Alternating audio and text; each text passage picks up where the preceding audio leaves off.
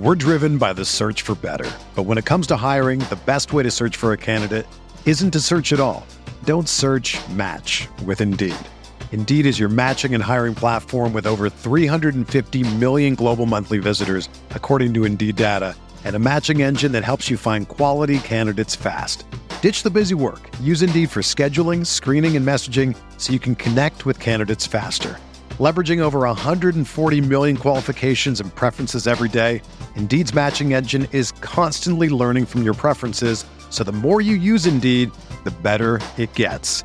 Join more than 3.5 million businesses worldwide that use Indeed to hire great talent fast. And listeners of this show will get a $75 sponsored job credit to get your jobs more visibility at Indeed.com/Blue Wire. Just go to Indeed.com/Blue Wire right now and support our show by saying that you heard about Indeed on this podcast. That's Indeed.com/Blue Wire. Terms and conditions apply. Need to hire? You need Indeed. This podcast episode is brought to you by Coors Light. These days, everything is go, go, go. It's nonstop hustle all the time. Work, friends, family, expect you to be on 24/7. Well, sometimes you just need to reach for a Coors Light because it's made to chill. Coors Light is cold lagered, cold filtered, and cold packaged. It's as crisp and refreshing as the Colorado Rockies. It is literally made to chill. Coors Light is the one I choose when I need to unwind. So when you want to hit reset, reach for the beer that's made to chill. Get Coors Light in the new look delivered straight to your door with Drizzly or Instacart. Celebrate responsibly. Coors Brewing Company, Golden, Colorado. The Indiana Pacers.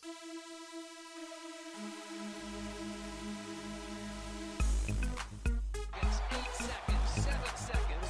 Oladipo to win it. Another one! He got it! Another one! Another one! Maserovic. Nice pass to Daniels. Tipped Get up. him there! He Get got it! it! Yes! He Yes! got it! Yes! Troy Yes! Murphy tipped it in at the buzzer, and the Pacers have won the game. How about that? Granger catches, shoots for three to win it. He hits it. Danny Granger at the buzzer hits a three-point shot, and the Indiana Pacers have won the game here in Phoenix. Oh, we had some smothered chicken on that one. Smothered chicken. Shot clock winding down, they turn it over. Oladipo kicks it. Back out. Bogdanovich for three. Bang!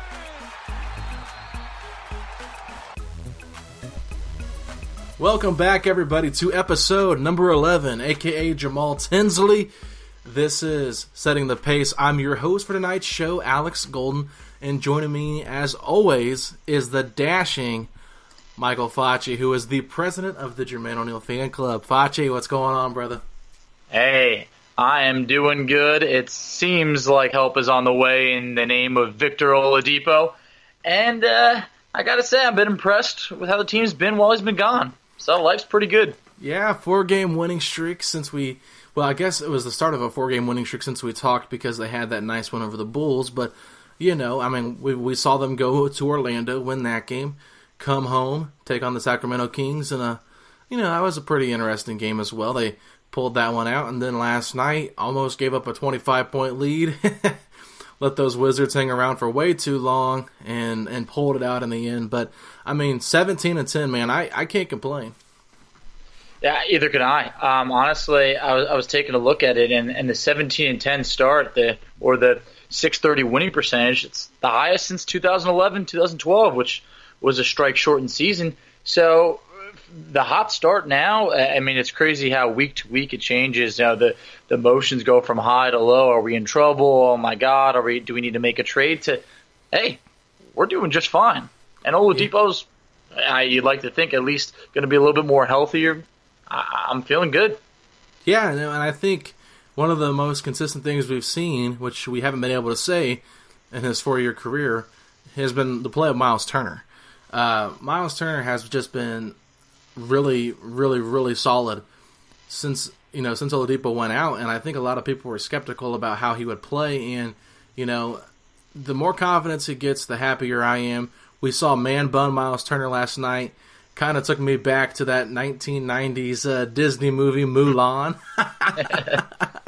But, yeah, so I don't know. I mean, I'm loving the way Turner's playing, but I got to kind of clarify what I was saying with my tweet. That some people kind of, I don't know if they understood what I was saying, but basically what I'm saying is every time Miles Turner has a decent game or an above average game, everybody on Pacers media just has to magnify the game that Turner has, because when he doesn't have a good game and Sabonis does, people slander Turner left and right. And so it's like the media is trying to, force feed us that Miles Turner is a good player. I think we all know that he's a good player. We just want consistency, number one. And number two, if you're paying a guy $80 million for the next 4 years, you want him to put up consistent stats that are positive, that are, in the range. I don't know how many double-doubles he's gotten in the last, whatever games Oladipo's been out, but I mean, he's been rebounding the ball at an efficient rate. He's getting in the post. He's playing basketball that a lot of fans want to play. And so I haven't seen as much criticism of Miles Turner recently because he's playing really solid basketball. But I don't need everybody to tell me how great he's playing. Like, just let it happen. I just get kind of frustrated with it because it's like, we know he's a good player, but we shouldn't have to be told every single time he has a good game that, this is the best game that he's had in a long time. Just let him play. I mean, I don't know. It's just annoying to me. Facci, am I being over the top? No, I hear you. I mean, we're trying to pump confidence into him because this is the guy we thought we paid. Last night, 26, 12, and 5 blocks. I mean, it was maybe the most complete game he's played for the Pacers. He's had some great games before, but the 5 blocks, it seemed like he blocked everything last night. I mean, honestly, it was so encouraging to see. He's got 4 double-doubles in the last 6 games. I mean, this is what you call stepping up. He's upped his numbers since Oladipo's been out. He's averaging basically 15 and 10 and nearly 3.5 blocks. He's always been one of the best rim protectors, but it just seems that he's got the confidence now and he's elevated his play. I love what I'm seeing right now. Yeah, and to be honest with you, Sabonis has taken a little bit of a dip with Miles' production. So, what does that have to do with anything? I mean, is it because Turner's getting more touches? Is it because of the matchups? I mean, why has Sabonis not been playing as great? I mean, part of it, I think he was still recovering from that sore back in Sacramento when he got hit down there, and then I think also he had some food poisoning, so he missed the game Friday. So Saturday, he didn't look like himself when I went to the game. He looked a little bit sluggish. Mm-hmm. Yeah, it could still be recovering from that, but I was reading some of the stats. Pacers are 10-4 when Miles Turner has 10 or more shots. Let's keep him active. And they're still undefeated when Tyreke Evans scores over 13 points, right? I almost tweeted that out last night. The streak was in jeopardy. That run had me. Oh my God! I was a nervous wreck. It just seemed that the Pacers couldn't buy a basket in between the third and fourth quarters. It was getting rough, but the streak still lives. That's kind of why I hate big third quarter leads like that. You get comfortable, you take your foot off the gas, you try to just coast, but man, when you still have like 16 minutes left in an NBA game, 24 points, 25 points, that's easy to erase, especially with the efficiency of the three-point line. Oof, I completely agree. It just seemed that nothing was going our way. We were getting offensive fouls. The Wizards were just getting steals and transitioning to buckets. It was getting real rough because everything had gone as smooth as could be in that second quarter and for half of the third. But all that matters is we held on for the win. Yeah, season-high 4-game winning streak. Let's get it. And in this 4-game winning streak, I think the most consistent player might not be Miles Turner. I think it has to go to Bojan Bogdanovic. He's averaging 20 points a game and 5 rebounds. From that small forward position, you brought Bojan in last year. Not really sure what you're going to get. He was playing on the bench with the Wizards of the previous year in the playoffs. He wanted a chance to start. He comes here. Looked a little sluggish at the beginning of the season last year. Fans were saying, we need to get rid of him. And now look at him. I mean, he has become a fan favorite. He had an amazing dunk last night on a back cut. He thundered that ball through the rim. It was such a hard dunk. I loved it. I didn't even realize he made it at first. But yeah, I'm just saying, like, Bojan has been fantastic and beyond phenomenal this season. And that 4-game winning streak, he has been the catalyst of our scoring options. He's really elevated his play. I mean, he's playing career basketball right now across the board. Just the shooting percentages are just amazing. I mean, his 3-point percentage actually went down of recent, down to just 49%. That's amazing. I mean, how spoiled can we be? He's topped over 20 points 8 of the last 14 games. Just continues to just be such a bright spot and just very consistent. As I mentioned last week, we've kind of been wondering whose game is it going to be tonight. He's had a pretty good game just about every game that Oladipo's been out, except for maybe about one of them. But, hey, you can't have a great game every game. Yeah, also, another guy who stepped up, Darren Collison, 17 assists last night. Whew. Wow. That was nice. Those were huge, and he had some nice shots towards the end of the game when we could not get a bucket to fall. That step-back three was really, really nice. So, all right, well, we're going to bring on former Pacer David Harrison right now. So we are going to come back after that interview with David Harrison and preview the next couple of games. So hold on tight, guys. Here comes David Harrison.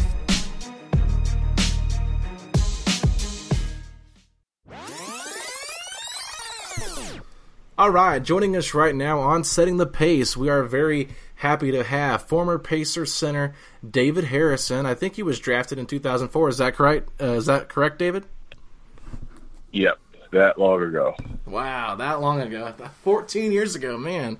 I can't even believe that was 14 years ago. That's insane. So we're basically just going to ask David some questions here, and he's going to elaborate on them, just kind of talk. It's not necessarily an interview, but it's more so just us all talking with David. So I guess I'll start things off, man. So, David, how would you describe the Pacers locker room when you were a rookie and veterans such as Reggie Miller, Jermaine O'Neal, and Ron Artest were on the roster? Reggie was awesome when it came to leadership, just simply because it was just ingrained in him, in my opinion. The locker room really got a little squirrely, I guess, the year Reggie left. There's a power vacuum. There's just a bunch of chaos. We had the brawl the year before, and actually at the time we were going through Rod sitting out, not wanting to play, and we ended up having to trade him for Peja Stojakovic that season. Let's not bring up that trade. I just saw it still hurts. I saw him on Saturday at that Kings game. Man, how can that snake decide to walk in the arena like that again? I can't call Peja a snake. I mean, he came in and he did well for us. It just was a situation that wasn't working out for him and his family. Yeah. No, I understand. I'm just being funny and facetious because that trade, I mean, we really didn't get much back for it. But I think one thing Reggie Miller has always said is on interviews that he couldn't let Jermaine O'Neal, he couldn't, convince Jermaine O'Neal and Ron Artest that this was their team together, and it didn't have to be Jermaine's team, it didn't have to be Ron's team. Was there really that kind of tension in the locker room? Yes, but that was the underlying issue. Jermaine wanted it to be his team. Ron thought it was his team, and at the end of the day, when you have two talents like that butting heads, it's like an unstoppable force meets an immovable object. You have a collision and an explosion. Yeah. And that's exactly what's happening. I've heard Ron Artest kind of look back on that now and admit pretty much what you just said, that it's a shame they couldn't just share the team because, oh my God, as Pacer fans, you look back at just how talented that team was and expectations were real. They could have won a championship. Oh, yeah, we had the depth. And we had the expertise in the coaching staff. If you look at our coaching staff, we have Mike Brown, who's been head coach multiple times, Kevin O'Neal, head coach, all of the same staff. Yeah. We had a very, very special group of people there. But the biggest problem, I would say, between Jermaine and Rod was Jermaine was injured a lot, and that would cut into practice time. And Rod would practice, and he wouldn't like that Jermaine wouldn't practice. And so that was one issue Rod's way. Jermaine's way was on defense. Rod on defense, he would just guard whoever he wanted. Seriously, like if he felt like guarding the center, he'd guard the center. And if you're the center, you better go guard his guy. Yeah. But the thing is, he was good enough to do that stuff. It caused chaos. It caused havoc. It worked for him. But we were running a defensive scheme that kind of asked for more order. Look how many blocks Jermaine had. That was just part of the scheme. He'd come over and take the charge as well. But the scheme was the way we would rotate. He was the last man of defense, and if it didn't work that way, the last man of defense just got dunked on pretty much because there's not an outside guy blocking anybody out. Yeah. And so, but like I said, things like that, like little things, and then the culmination of it all was the post-brawl. A whole year without Rod. We lose Reggie, which was horrible. I still remember it was the Knicks game. Sorry, that was it wasn't the Knicks game. It was his last game of the year. And it's just the festivities are all about to go off. It's been crazy everywhere because every game we played almost at that time was Reggie's last game there, He's sitting there, and I was like, would you come back next year? And he's like, no, I'm done. Because I think he saw the storm that was coming because he wasn't going to be able to come back in a leadership role because Steven was going to be a starter. Steven Jackson was talented enough, and he was going to be the starter. Reggie Miller being a supporting role on the Pacers, that's not. You don't ask that man to do that, and that's kind of what that was happening. So he was just gone, and I think he kind of saw the storm that was coming, and it did. That was, I would say, after Reggie left, the fan base turned a bit. I think it's everybody missed Reggie so much. Mm-hmm. And it was just a bunch of years of people just sitting around like, where's Reggie? Where's Reggie? And, and honestly, Danny was picking up the slack, but almost thank God Paul showed up because he kind of re-energized, in my opinion, the fan base drive towards, we could be champions again. Yeah, no, that's definitely true. And I guess one other individual I would like to know a little bit more about, because such a quiet guy, but he was, one of the fan favorites of the Indiana Pacers, was Jeff Foster. I know you guys were both centers on the team, so what kind of a effect did he have in that locker room? And, what was he like? I mean, I just don't know much about him. He's a quiet guy. Well, I mean, Jeff definitely matured, especially when he stayed here forever. But even at that time, Jeff, Jeff didn't have the ability to be a calming or energizing factor for what was going on. At that point, Jeff was focusing on getting the next contract, like he always has. So, but at the same time, if a situation would have came up like this later in Jeff's career, I'm pretty sure from this experience, he would have been able to be more of a vocal leader about it. But at the same time, at this point in his career, he's, like you said, one center. We had 6 centers on the team at the time. Yeah, it's true. That's when the big man position was a lot different than it is in today's NBA. Well, it was actually a big man's position instead of a person that was big. Yeah, not Marquise Morris. well, the stretch 4 phenomenon. And I got into a little bit of Twitter spat. If you look at what a stretch 4 is, it's a Larry Bird. A person that could shoot, very versatile, can guard multiple positions, can guard a bigger person down low. Which causes the mismatch that makes the stretch 4 worth it. Like Draymond Green, you put a bigger guy on him, he could drive it, he could shoot it. It's a very good position. But when you have talents emerging like Joel Embiid, I wish the big man would be big again, but there's no value in it. You just get fouls called on you being big, literally. You see Boogie Cousins play, it's just funny. The biggest guy out there, he just walks. He gets a foul called on him. I lived that life. It's ridiculously frustrating. But I would imagine. I mean, it's really crazy how much the game has changed. Just honestly, since your time in the NBA. I mean, simply put, they did away with the center on the All-Star ballot, and that pretty much says it all. There was always an undermining conspiracy theory type scheme in my head that I thought that Gabe was trying to make Shaq the last one.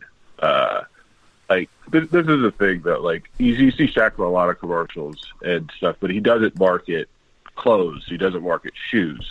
And that's kind of what NBA players do.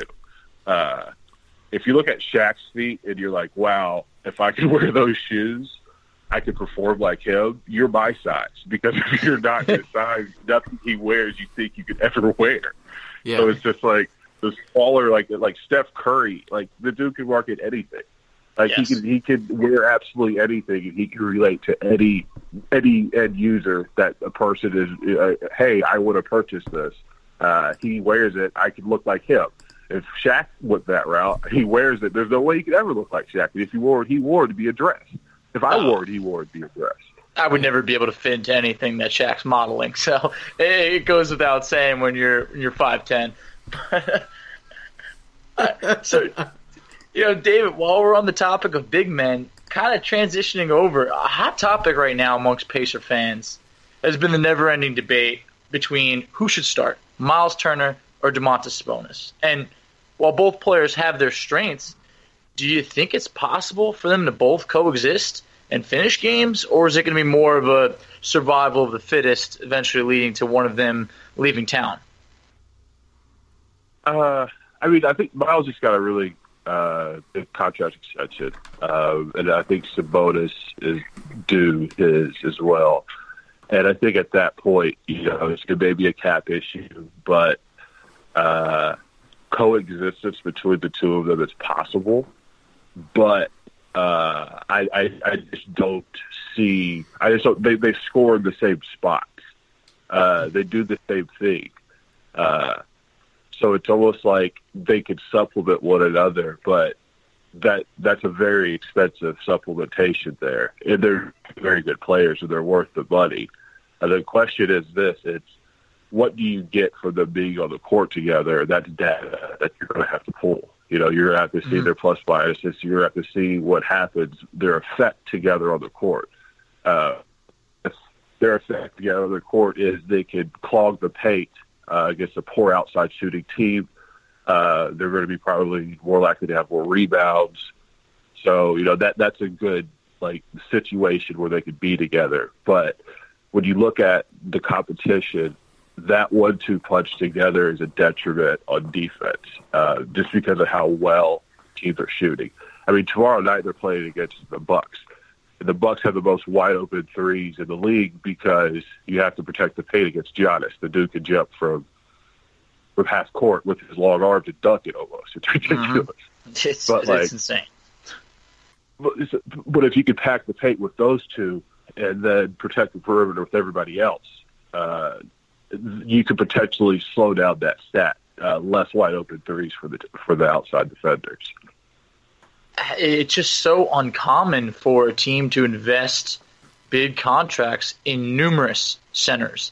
So it's going to be tricky moving forward.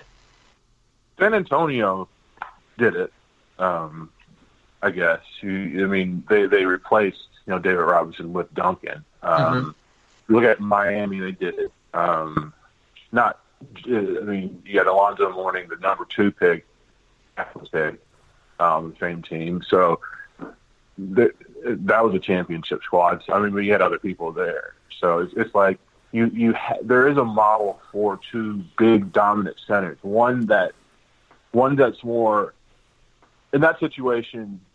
Alonzo Mourning's a better defender than Shaq is. He's a better rim defender. He's a better help. Shaq can guard his guy, but he doesn't help that much. Alonzo Mourning helps more on defense. So there's times when there are players that can't guard the perimeter and could get by, could score when Shaq's in the game, but when Alonzo Mourning is in the game, it's a different feel. So it's almost like a reliever situation. You have a lefty and you have a righty. You literally have that right now. Do you throw him the righty or do you throw him the lefty? That's kind of that's the coach's decision. How do I change the tempo of the game with these players? That's the goal. Yeah, well, let me ask you this. If you had to pick between the two of them, who would you pick if you had to keep one only? Oh my gosh, that's a really good question. It's a tough one. This is where it gets interesting. Because you're going to have to make that decision eventually if you're Kevin Pritchard and the Pacers. So it's funny because like they'll probably do the exact opposite I say. So knowing that, I don't know. I think it's upon what develops around them, because they're not going to be the centerpiece of the Pacers. The centerpiece is Victor Oladipo. So in my opinion, if you have the guards develop more around them, I would like Sabonis more because of where he plays in the offense. He can play a better supplementary role and get points that way than having to be featured in a way to get the ball to the individual, like Turner needs. But that's just how I see it. Like, it just depends on what develops around them, because if the guards can just play their game kind of like Golden State, and the bigs just pick up the extra rebounds, pick and roll, slip situations, and pretty much act like a running game in a football game where you just get yards, eat clock, and get points, you'll be able to control, like I said, control the tempo, change the tempo, rest the guards at certain points. And I think that's better done through Sabonis than it's done through Turner. But I think Turner has better defense than Sabonis. Yeah. No. Oh, for sure. Yeah, I think we all kind of agree with what their characteristics are and what their skill sets are. But I'm with you. I'm more Team Sabonis than I am Team Turner.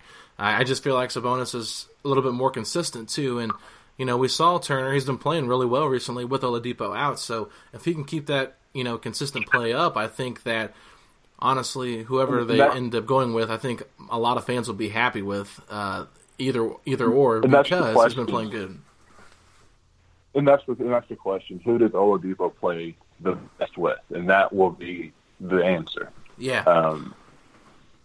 If the ball has to, if Victor Oladipo can come down and shoot every time, and one of those two gets 5 offensive rebounds, and they're putting it back in, and they're coming on and their plus minus are pluses because they're making defensive stops. That is the person that should win the job. It doesn't matter who it is. Whoever fits that stat should win the job. Yeah, so let me ask you one quick question. I know it's a little bit off topic, but you were talking about Alonzo Mourning, Shaquille O'Neal. Those are two big names that we remember from the 90s and the early 2000s. I want to know who was your favorite center to go up against, and who was the toughest center for you to guard? I mean, if you don't say Shaq, you're lying, but then you're boring. But personally, it's like when you know somebody and you've played against them so much. My toughest competition were players that I've played against for a while, like Tyson Chandler and actually Kwame. Kwame knew everything I wanted to do at all times, and it just used to frustrate me so much. Like, he knew when I wanted to go left. He knew when I wanted to go right, so we used to play against each other so much. And it's just like, you have to, stop playing against all these people because you have a bag of tricks, and like, I didn't have that deep of a bag. I was a power back to the basket player. Later in my career when I went to China, I learned how to shoot. I learned how to do all that other stuff that for my entire basketball career, I'm told I'm not supposed to do. And that's the thing. Like, we're talking about the evolution of the game. It's not even more the evolution of the game. It's the evolution of the psychology of the coaches. Like, you could have had a big man that had these abilities years ago. I mean, talk about Sabonis. Sabonis' father was an amazing basketball player when he was younger. He lost a bunch of agility over his life. And when he came over here, he wasn't like he was. But my dad was a defensive lineman coach at Vanderbilt, and they have a film vault there. And I got to watch Sabonis play against Purdue, and it looked like a modern-day basketball player trying to play against, like, a caveman. Like, it was like the way he could dribble, the way he passed, everything about it was just smooth. So, I mean, it's like the ability to do that's always been there. It's just been, in my opinion, the coaches have held big men back. They tell the rule I used to have is unless I see color under your feet, you're going to get taken out of the game because you're not supposed to shoot it. And that was like when I was like young. So it's like the psychology of the game's changed to allow the game to change. Rules and regulations and all that other stuff too. The physicality's gone down. So being big is a disadvantage. If you're standing in the basketball court and you're standing up and one person's on the ground and one person's standing up and the ref doesn't see anything and blows the whistle, the person standing up is just going to get the foul. That's just how it works.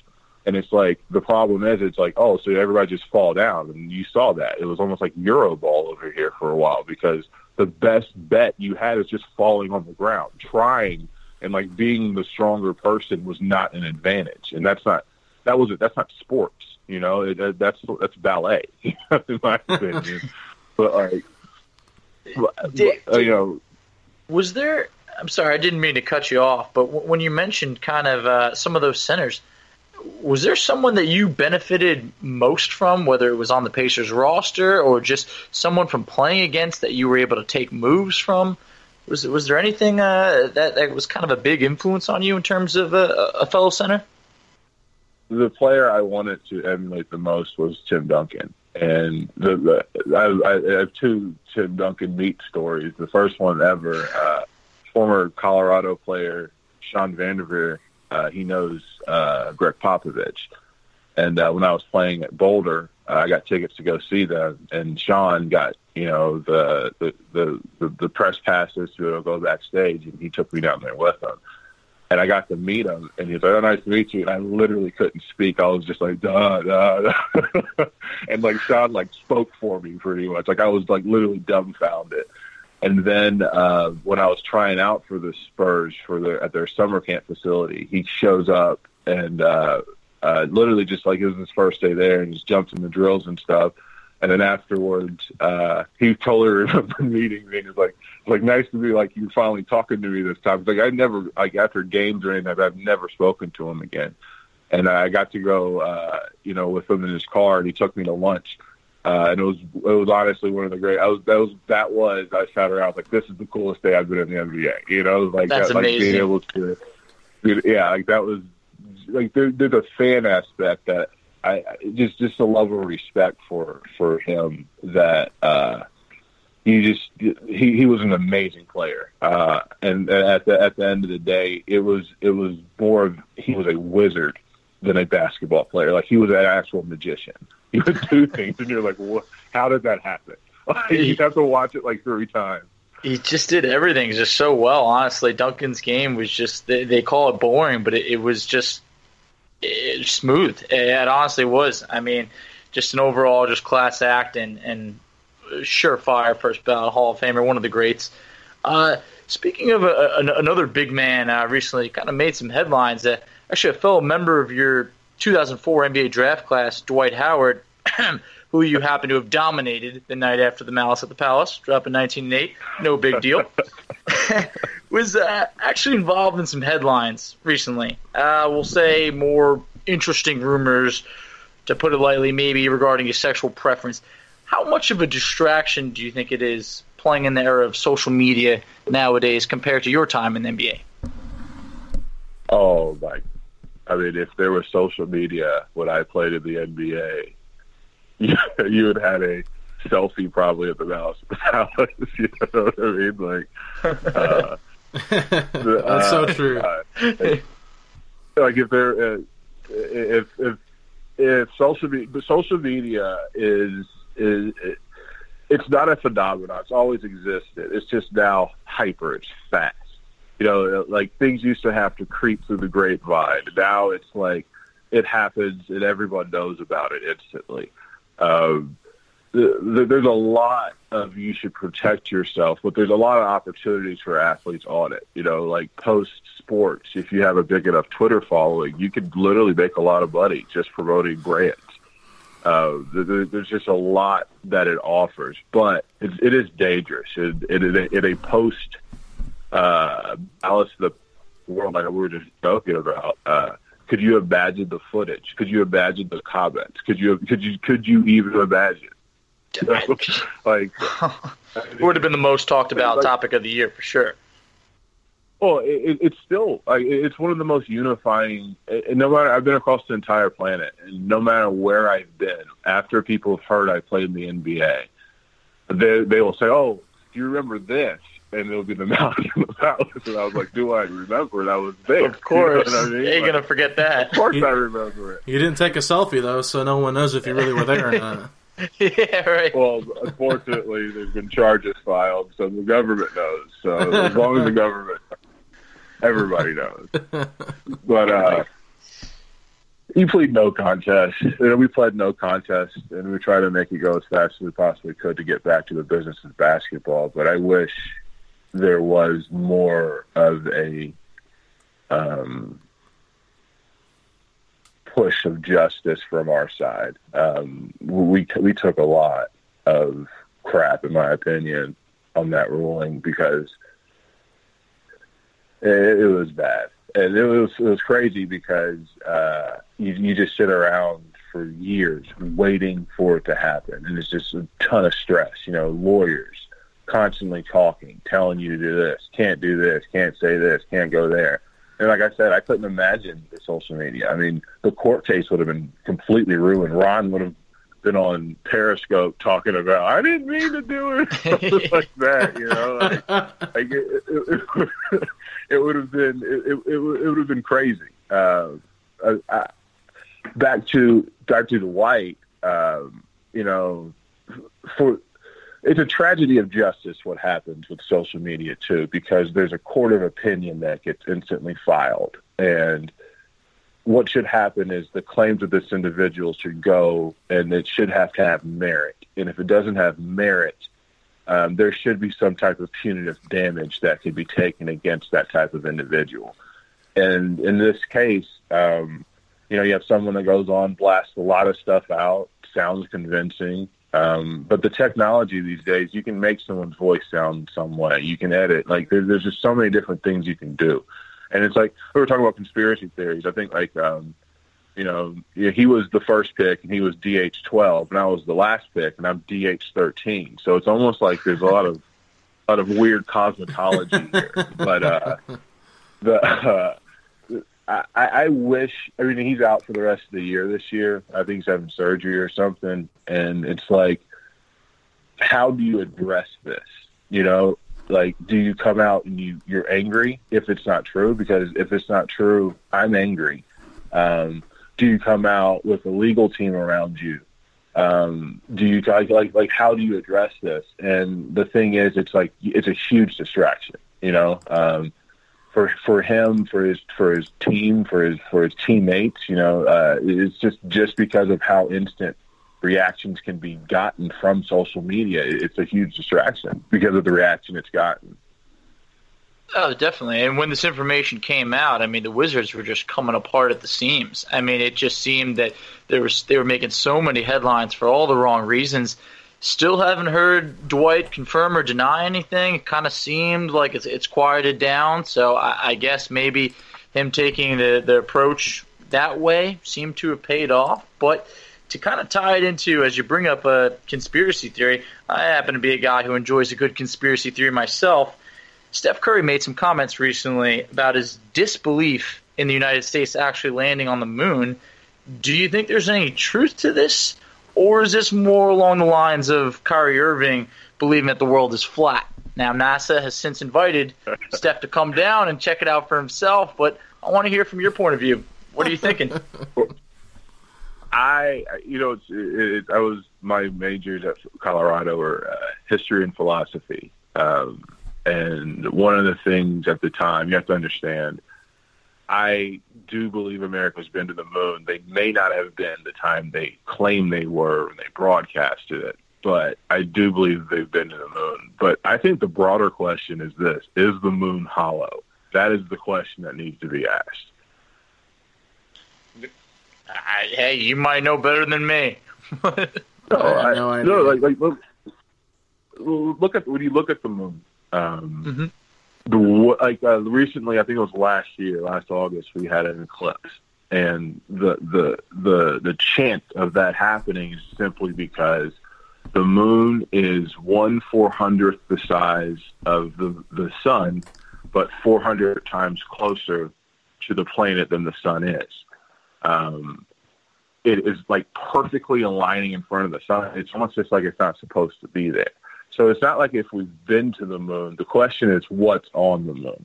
You know, like you can investigate it some just yourself, but it's very interesting when you look at, you know, just the physical attributes of the moon. Like one side is pockmarked, the other side is scorched and flat. There's a claim that when one of the Saturn rockets was forced down and it hits the moon, they said the moon rang like a bell for hours. I mean, it's very, very interesting when you hear and you place, you know, the NASA recordings, you know, together. There's documentaries about it, and it's not like those weird online conspiracy theory documentaries. Read quite a few of those. You know, some of those things. But like I said, it's not about whether we've been there. It's the question is what's there. You know, and then you have these old myths, these old Zulu myths about the time before the moon and things like that. So it's like I've always been not like I also am under the opinion that, you know, the pyramids are 30,000 BC and all that other stuff. Like I have under the opinion that humanity's been around a bit longer than we care to admit. I do think that you definitely made some valid points there, and for some of it, we may never know. But you're only 10 years younger than me, but there's a quantum leap coming in technology. You know, you had this microchip theory of, you know, things getting smaller at this pace, and we've kind of tapped that out. What's next is quantum computing, and once that starts happening, there's going to be a shift in how things are done. It's going to be just like it's 1900 for every 100 horse and buggies there was one car, and then in 1913. For every 100 cars, there was one horse. So it's like there's going to be a paradigm shift. A lot of AI, a lot of robotics, a lot of things are going to be able to be developed with this higher computing power. I completely agree. I mean, we've gone through a lot over just the last 10 years alone that, hey, it's going to be pretty mind-blowing what's ahead. But hey, Alex, before we close out, any last comments or questions? Man, I mean, I could sit here and talk Pacers basketball all day. You know me. I'm a huge Pacer fan, been one my whole life. I just think we need to have David back on soon and just dive into more stuff because clearly we don't have the time to tonight go through all the stuff that we want to go through. So, David, if you're up to it, I'd love to have you back on the show, man. Oh, definitely. Like I said, it's fun. I'll just go on and talk. Can't be fined. So I can actually talk. Paid a lot of fines in my career. I wish I had all that money back, but it's liberating to be able to speak and actually be sought after for an opinion. And thank you guys for having me on. Oh, of course, our pleasure, David. And once again, thank you very much. And hey, let's get a quick little prediction over here. Where do you think the Pacers can finish going into the playoffs? I mean, they have definite capability of doing top four, but the East is so wide open. The goal, if you can get top seed, go for it. But the goal is to not go in beat up, go in fresh enough, grow up healthy up. Having bodies is more important than home court. Well, I think we should close it out on saying that David Harrison said, if we can get the top seed, why not? Let's go for it. Yeah. No, it's there. Go for it. I mean, the East is wide open. The Sixers are still gelling. I don't know what happened to Boston. They're playing a little bit better. I don't know. Like I said, I don't know what happened with Boston. Toronto's looking very well, but the East is wide open. So, like, if it's a game of attrition as well. So, just managing, overall health and understanding. It's all about being able to play Game 7 of the finals. That's the goal. It doesn't matter if you lose 2, you got to win 4. You lose 3, you got to win 4. Right. The goal is how do you win those 4 games in the finals, and that's the thing. Like, once you get a team that just focuses on that, I think Popovich's teams kind of gelled into that later in their careers. I think you have a talent set here, especially with the talent of Victor Oladipo, where you can legitimately focus it on, let's focus on winning championships. Mm-hmm. Yeah. No, he is a franchise player for sure. I'd like to see what they can do to build around Oladipo for the future, because I think he is that special of a talent that he can get you into the NBA Finals. Now, we know the Warriors are still, just the tallest mountain to climb, but in the Eastern Conference, I mean, they just need to get the right pieces, and I think they could really, make a run at the Eastern Conference and get back to the finals once again. It's been 18 years. It's been 18 years since Pacers have been in the finals, so we're ready to get back there. That's the thing. Anything can happen. That's the beauty of sport. It's the serendipitous nature of it all, and tragedy for one side is ecstasy for the other side. Yeah. So it's like if they put themselves in a good position at the end of the season, and they're healthy, they're going to be dangerous in the playoffs. They're a deep team. They have many different options. They can throw different looks at you, attack you different ways. So that's always a valuable team to have.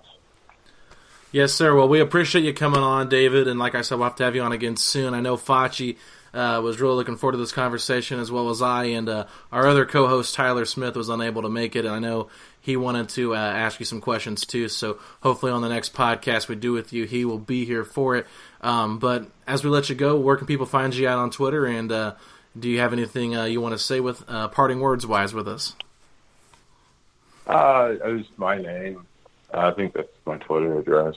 It'd be awesome to have 1 million followers and leave an actual revolution. That would be cool. But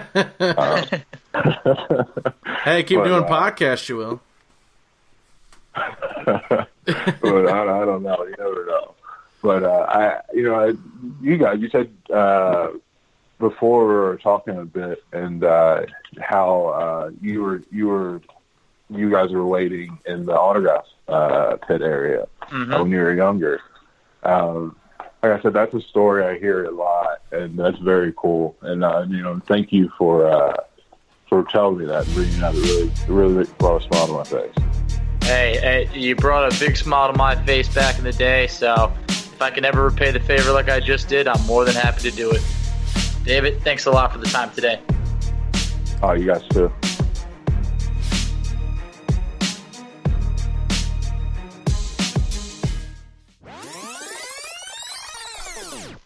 All right, man, we're back. Michael Facci, the dashing Michael Facci, not just Mike Facci, but the dashing Michael Facci.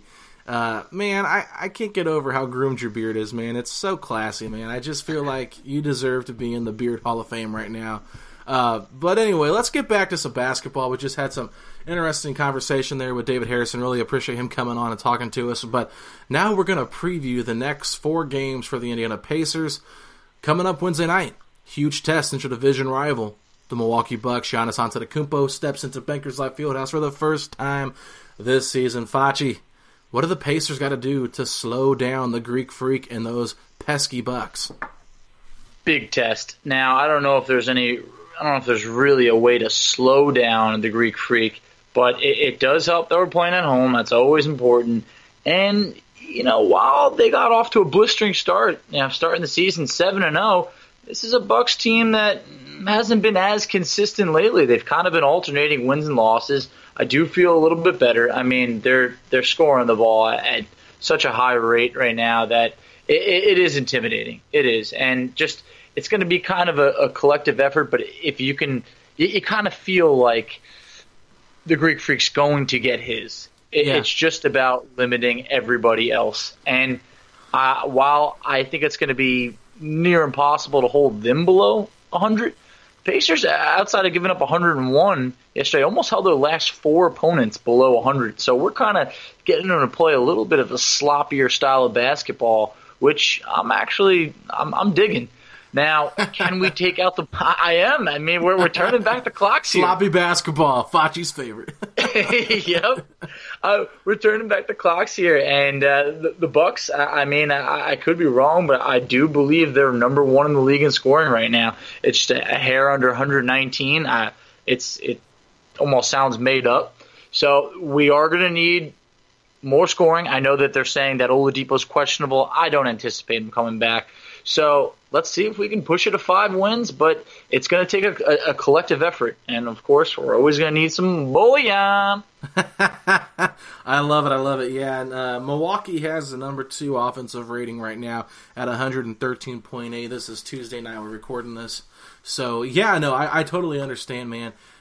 My biggest thing to look forward to in this game is going to be the center matchup. Miles Turner, who's been on a high, playing against Brook Lopez, who has become one of the third Splash Brothers of the NBA. He's pulling up from the hash mark. I mean, dude has been just draining them from 3 recently.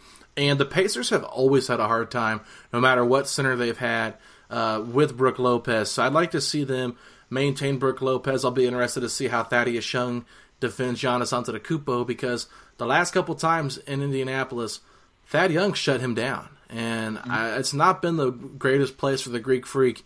I think in the last couple of years, I mean, he really has not had too dominating of a performance. I might be missing one, but the ones I remember, he has been quiet. Now, I know they have a new system, so we can't really, throw that in there or factor that in right now. But with that being said, I mean, I'm not too concerned about this Bucks team, because, like you said, since 7-0, they've been 9-8. So they're a 500 team, and this is a chance for you to pounce on them and get some more ground.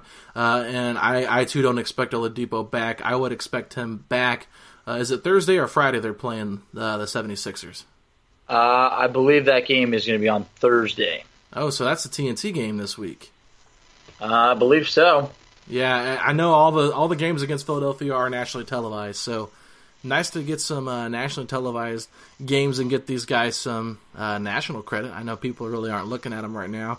Everybody keeps talking about all the other teams around Indiana. So is it Thursday? Actually, or Friday? It's Friday on ESPN. ESPN. So.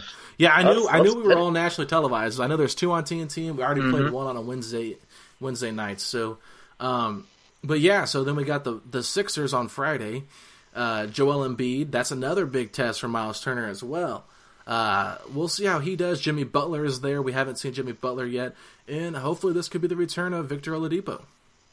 I do think that this could be the game that Oladipo comes back. Like I said, you don't want to risk it when we're actually playing pretty damn good basketball lately. But at the same point, this would be a game that we could use them in.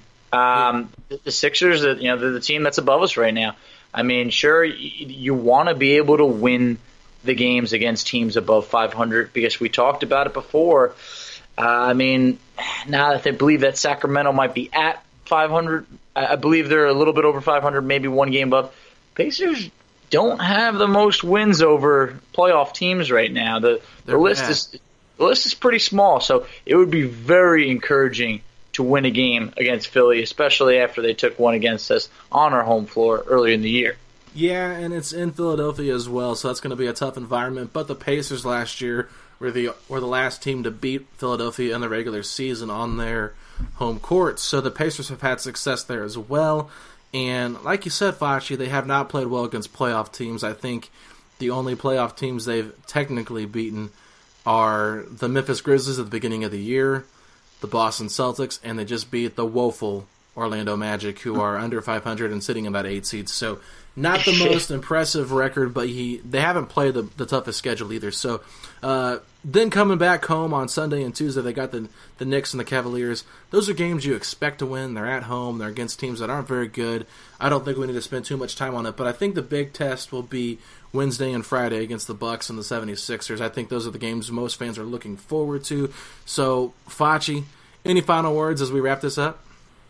I think those are the games that are going to teach us a lot about this Pacer team. While all is well in Indiana right now on a 4-game winning streak, just imagine if we can get through Milwaukee and Philly. The schedule is looking a little bit lighter coming up outside of just about Toronto. There's a lot of opportunity to go on a large run getting Oladipo back. So very exciting time to be a Pacer fan. Yeah, let's get those wins Wednesday and Friday and keep that winning streak going. If we come back sweeping this week with 4 wins, that'll give us an 8-game winning streak. That'd be fantastic. Then we'd start to get some buzz around here in Indianapolis. So, all right, everybody, make sure you check us out at Setting the Pace 3 on Twitter. You can follow Facci at _Facci, Facci. You can follow me at Alex Golden NBA. And unfortunately, no Tyler Smith this week. I talked to Tyler at the game on Saturday, and he literally had basketball coaching duties every night except one night this week. So, along with covering the team, that's a lot of work. So make sure you follow him at Tyler Smith _ISL. And you can follow us on the Up and Under and Nothing But Net Dash Radio. Until next time, we'll see you later.